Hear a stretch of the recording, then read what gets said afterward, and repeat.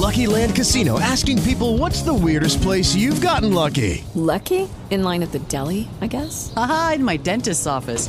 More than once, actually. Do I have to say? Yes, you do. In the car before my kids' PTA meeting. Really? Yes. Excuse me, what's the weirdest place you've gotten lucky? I never win and tell. Well, there you have it. You can get lucky anywhere, playing at LuckyLandSlots.com. Play for free right now. Are you feeling lucky? No purchase necessary. Void where prohibited by law. 18 plus. Terms and conditions apply. See website for details.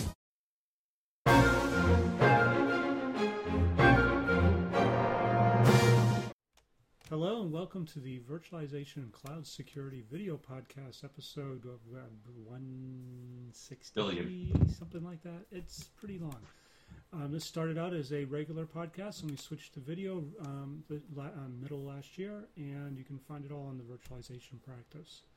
I'm here with Mike Foley, who is in the technical marketing for vSphere security. What is it your role is these days?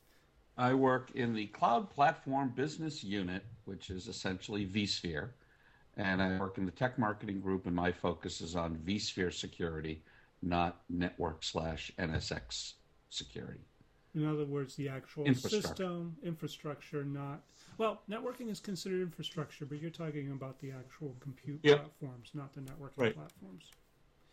Hypervisor level security and security operations. In virtual machine, some virtual machine security. Sure. Yeah. Of which you put out you're the author of the current hardening guide for vSphere. That's correct, yeah. Have there been any updates there? Not since the 6.0 release. Okay. I'm not anticipating any until a future release. And I just put out my Secure Hybrid Cloud Reference Architecture version 2, which has made room for all sorts of interesting things. You got a chance to look at it beforehand? I think you sent it to me. I don't know if I've had a chance to look at it. I've been, how shall I say, slammed in the past few months. Just so you know, the key new things into it is mostly a lot of the changes were really semantic, not architectural. A lot of name changes, a lot to keep up with the technology, where we were looking at introspective APIs, introspective firewalls.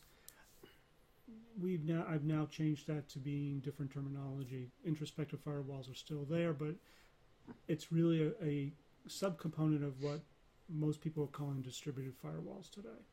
I find it interesting you're making these type of changes, because these sound very similar to some of the changes that I made in the 6.0 time frame. And I think they come from the standpoint of, you and I have probably been doing this more than anybody else in the industry. Yes. And I think we're now starting to figure out better how best to represent this world from a security standpoint. You know, we had the way we did it in the past with PCs and so on and so forth. Now I think we've stewed on this an awful lot, and it's like, this would be better represented doing it this way rather than that way. And it's more, to be honest, in order to keep up with what's happening, a lot of it's just name changes. It's not a change to the way we think about it. It's more of a change to the way that everybody else classifies it. They say, right, that's this. And also by going to something like a distributed firewall definition that encompasses introspection, microsegmentation, private VLANs. It's a broader definition. Mm-hmm. And that allows us to classify a lot more tools to fit with inside that one bucket. It makes it generic enough that when you look at an architecture, it doesn't look like it's, vSphere specific or Hyper-V specific or, Amazon specific. It's everything. And that's the semantical changes I made were to do that, really. Yeah. But also to introduce the new concepts where I used to call things virtual firewalls. A new change I made was to actually call them internal segmentation firewalls, because I need to be able to expand this not just to the virtual environment, but to the subdivided physical world as well. Yep. And the terminology is all the same. I don't want to keep on calling everything an edge firewall when people think of edges as the edge of your network, not the edge of a trust zone. Yeah. It's all of this new technology. You can't necessarily completely represent with old terminology, Correct. right? And this is all part of what, based on things you and I have learned and looking at the problem, going, that's really not the best way to represent this. Exactly, and that's why And we then, made the changes. yeah, Other things that were changed is I actually expanded the storage security quite a bit to include not only discussions about, the standard protocols, fiber channel, iSCSI, NFS, but to include local storage so that we can handle things like vSAN and other type of storage hypervisors, but also the Mellanox, InfiniBand 10G networking that could be fiber, could not be, and PCIe extenders so that you have support for. You need to know how to secure all these things. You can't. Storage is one of those areas where security is kind of like it's separated. That's all we do. right. But for the management plane, you can actually put in an internal segmentation firewall. For the data plane, there are other things you could do. You don't want to put a firewall in there, but you do want end-to-end encryption for data in motion and things of that nature. You also have to handle all the caching layers, and they're all throughout storage these days. Yeah, I mean that's one of the things that brings up an interesting question that I get an awful lot of, about. I need to be able to scrub the disk of the VMDK on that's living on that data store. What type of erasure pattern and so forth should I use? And like, you're still talking as if everything was running on spinning rust. You start talking about SSD, forget it. You need erasure coding. Well, the thing is, if you do overwriting on an SSD, you're wearing out the disk prematurely. Yes. Right? So what's the bigger risk? So that's one of the things around what would be a better way to do this from an IT operations standpoint? I would foresee if we had VMDK level encryption, that you could just throw away the key, essentially shred the key, yeah, using a reasonably secure method. For some customers that may not be good enough, but for most it would probably be just fine.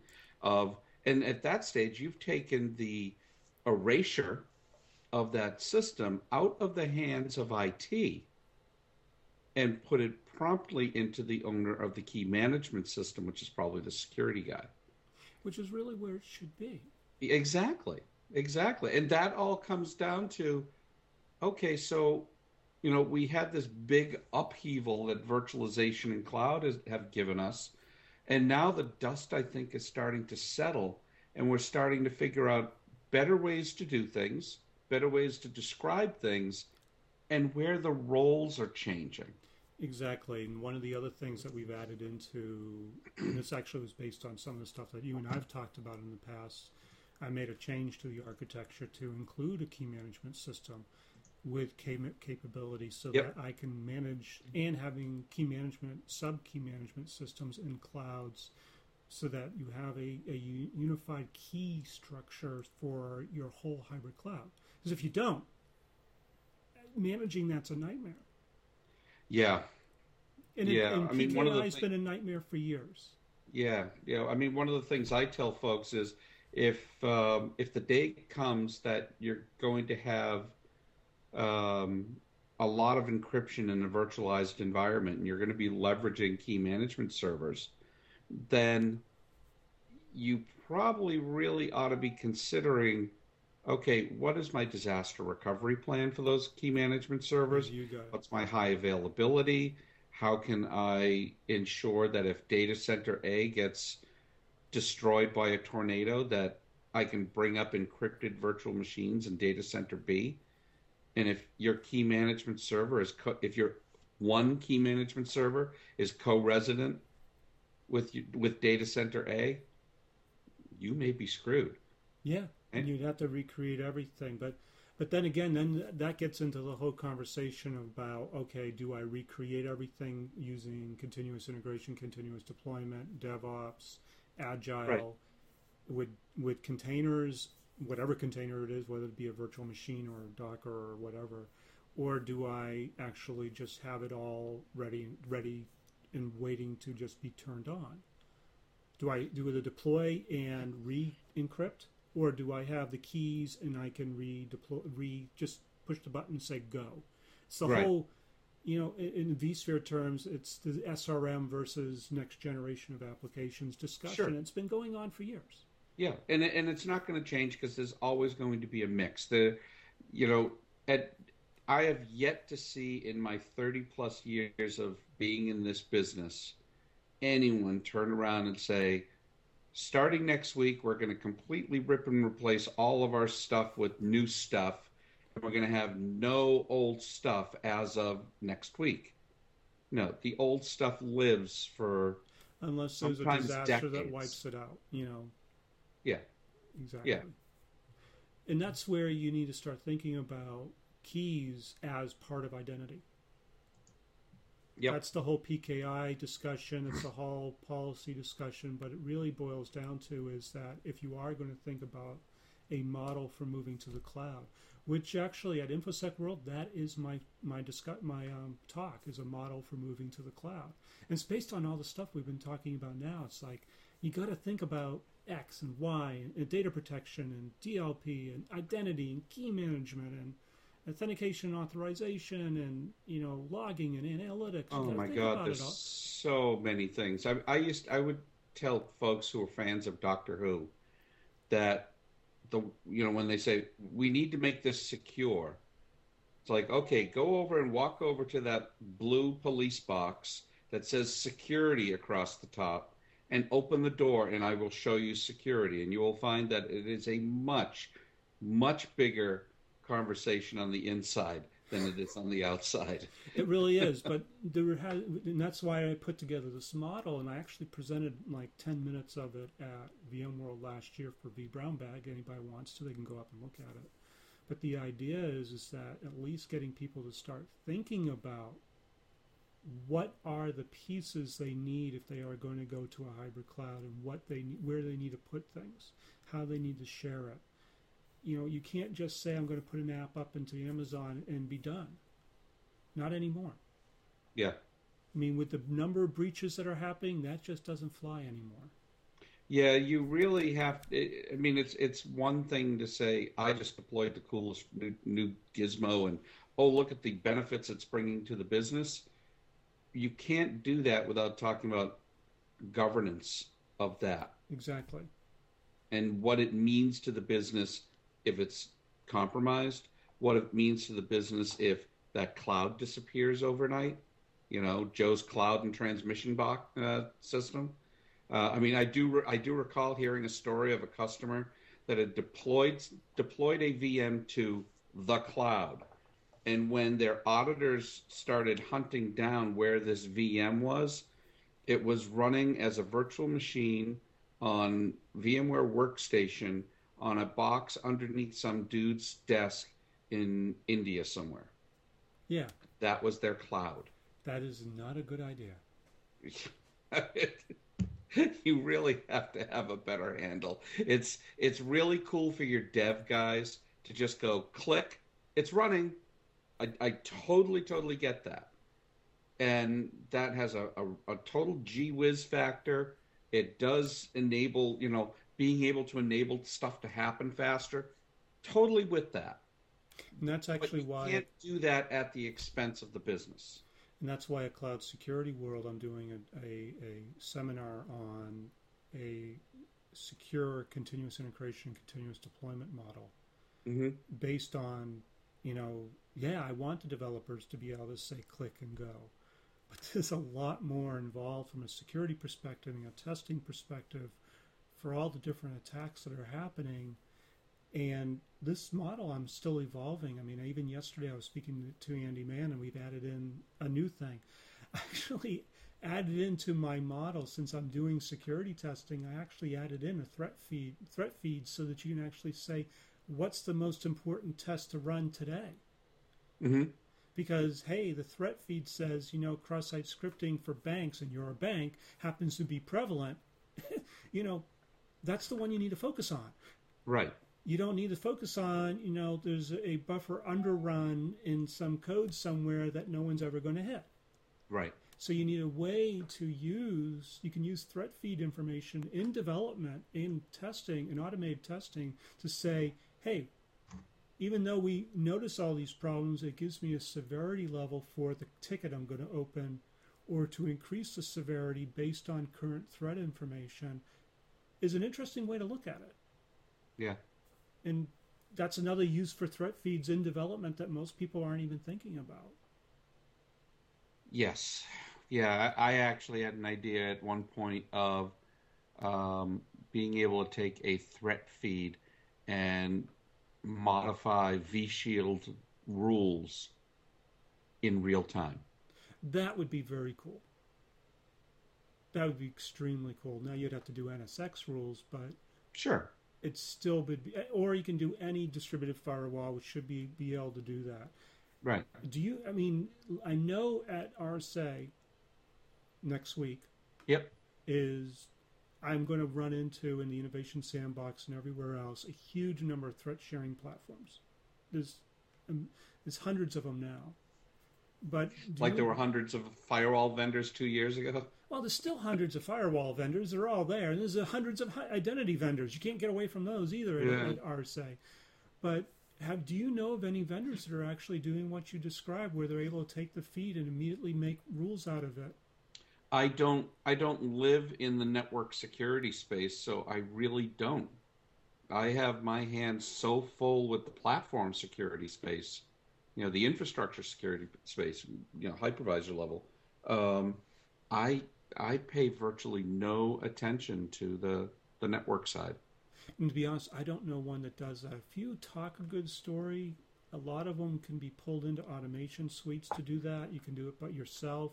I haven't seen any real good examples. I mean, it should be as simple as getting a JSON feed from a manager of threats, right? A JSON feed of IP addresses and feeding them into the firewalls via API. Well, you don't really want to do IP. You don't really want to do a huge number of rules. I think that the whole thing is to really pick and choose the rules you really want, and not to put them at the IP level. Because if you do it at the IP level, you could end up with 1 million rules in a heartbeat doing this. Mm-hmm. Really what you want to do is bring it up another layer, and multiple layers up, so that you get a better use of rules, so that they're more generic. So if you notice that your traffic should not be coming from Uruguay for whatever reason, or from Russia, or from China, or from even Kentucky, right? Right. You don't feature these. We don't do business in Uruguay, so there's no need for... Exactly. Yeah. You should be able to have the rules that say, I want to block by country. Right, and that's just... Instead of the 4 million IPs that make up that country. That's just a level of abstraction, right?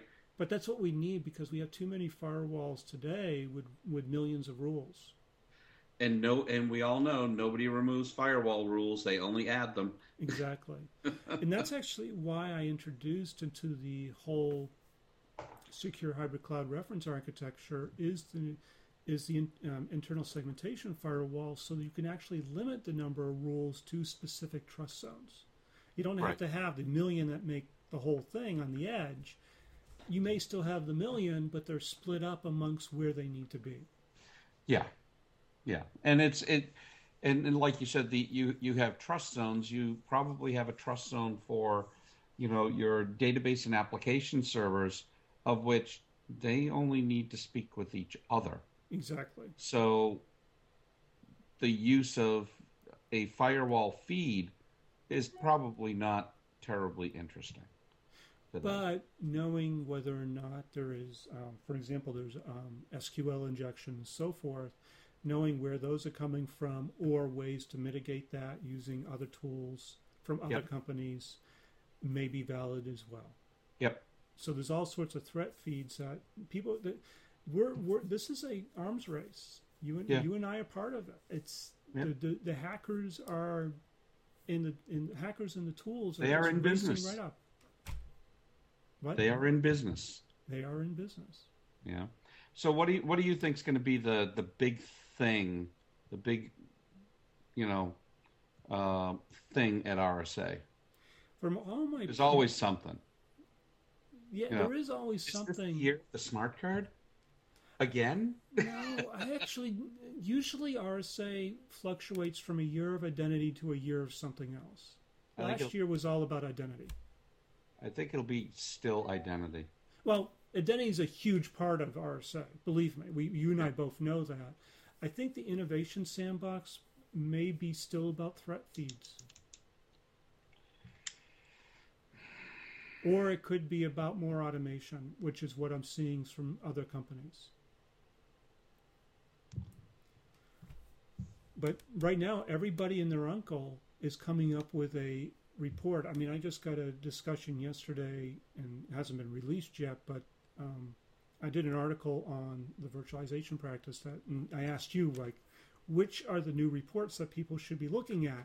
I asked everybody, and the first one out of everybody's mouth was the Verizon DBIR. It's like, it's the granddaddy of all reports. Read it, right? Yep. It's really good. But I've been looking at some other ones that have been coming out, like Mandiant has one, TrustWave, even Bromium has one. They're very specialized and very specific, but there's a new breed that I've seen of they're generically asking about security people what they consider to be most important. It was one that I got that was actually done by an email company, and they just asked generically about security and what people are looking out for. And the number one thing was malicious insiders.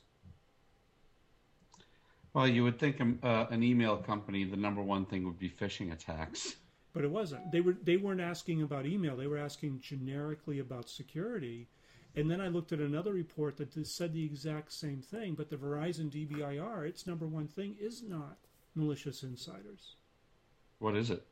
It's still partners. Partner access is almost worse because you don't know what the security is on the other side. Yeah. It's interesting to hear the malicious insiders because that's what we hear an awful lot from IT people, right? They're worried about the disgruntled employee. They're worried about an insider level attack, taking down their infrastructure. And then, we've talked with security professionals, and they're off on a whole other different plane. Well, they are, because the malicious insider is not it's the high dollar amount, but they have enough controls in place to kind of ensure data protection and things like that. But they are on a different plane. I think the malicious insider, high dollar, you should prevent it, but proper role-based access controls will take care of that. Yeah. And proper HR practices that when you let someone go, you remove all their accounts. Yeah, and that's where I think you'll really start to see. I mean, we had it a couple of years ago, kind of fell by the wayside, the whole identity access management play. Well, there's 1,000,001 of those. You'll see those at RSA. They're scattered throughout the show floor. You want one, you can find one. Yeah, I mean, we've got one. Everybody has one. What I'm interested in is SSL hygiene. There's only a few companies that do that. There's so many bad mechanisms for implementing SSL, that everybody uses those bad mechanisms because they don't know any better. Right.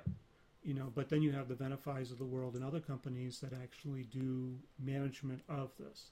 But this is also where a really good key server comes into place. A key management server can manage those certificates for you and ensure that they're pre-shared appropriately. Yeah, I think one of the things people fail to recognize is that the target of attack shifts as technology changes. Yes. Right. So, a couple of years ago, all your SSL certs are just files stuck in a file system folder somewhere, and now we're into solutions managing all of your SSL certs, and that's shifted the attack from let me get to that folder to get that cert to let me now go after the grand poobah that's managing all of the certs. Exactly. And I see the same thing in the virtualization space where it was, well, I need to get, I'm a bad guy and I want to get access to that database. Well, now if I just get access to the hypervisor level controls, I can not just pull records out of a database. I can pull the whole, not just the whole database, I can pull the whole application and everything else and run that. You shifted it from the data to the IP. And not only that, I mean, if you think about even with that, there's technology to help solve all those problems. Yeah. I guess I'm just pointing out that as we go into more solutions that consolidate functions, like your SSL solution consolidating the management of all certs, the threat payoff of hacking just that is far greater than going after individual servers. True. So the threat vector of attacking a vCenter or ESX hypervisor or any hypervisor or control plane is huge because now you essentially get access to everything. I mean, if you think about, there's also still 21 server hypervisor attacks out there that we know of today. Mm-hmm. And that's not going to change. They're going to grow. Yeah. And those are just the ones that are available in Metasploit. Right. Not the ones that no one knows about, that aren't right. in there.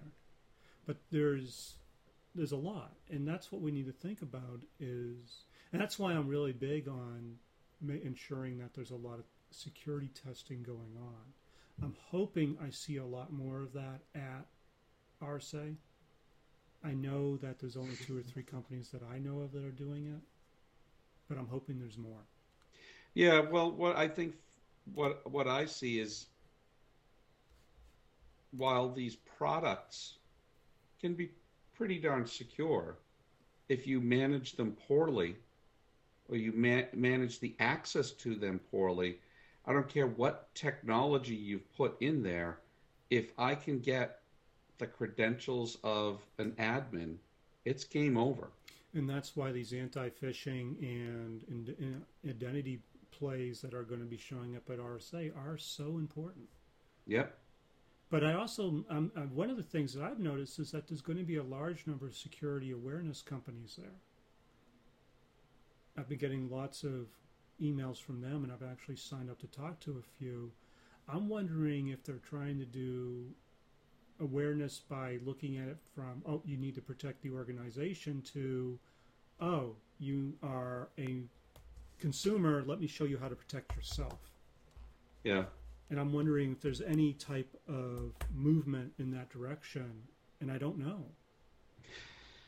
So I'll be going to a private function. It is Ryan here, and I have a question for you. What do you do when you win? Like, are you a fist pumper, a woohooer, a hand clapper, a high fiver? I kind of like the high five, but if you want to hone in on those winning moves, check out Chumba Casino. At ChumbaCasino.com, choose from hundreds of social casino-style games for your chance to redeem serious cash prizes. There are new game releases weekly, plus free daily bonuses, so don't wait. Start having the most fun ever at ChumbaCasino.com. No purchase necessary. VGW Group. Void where prohibited by law. See terms and conditions. 18+.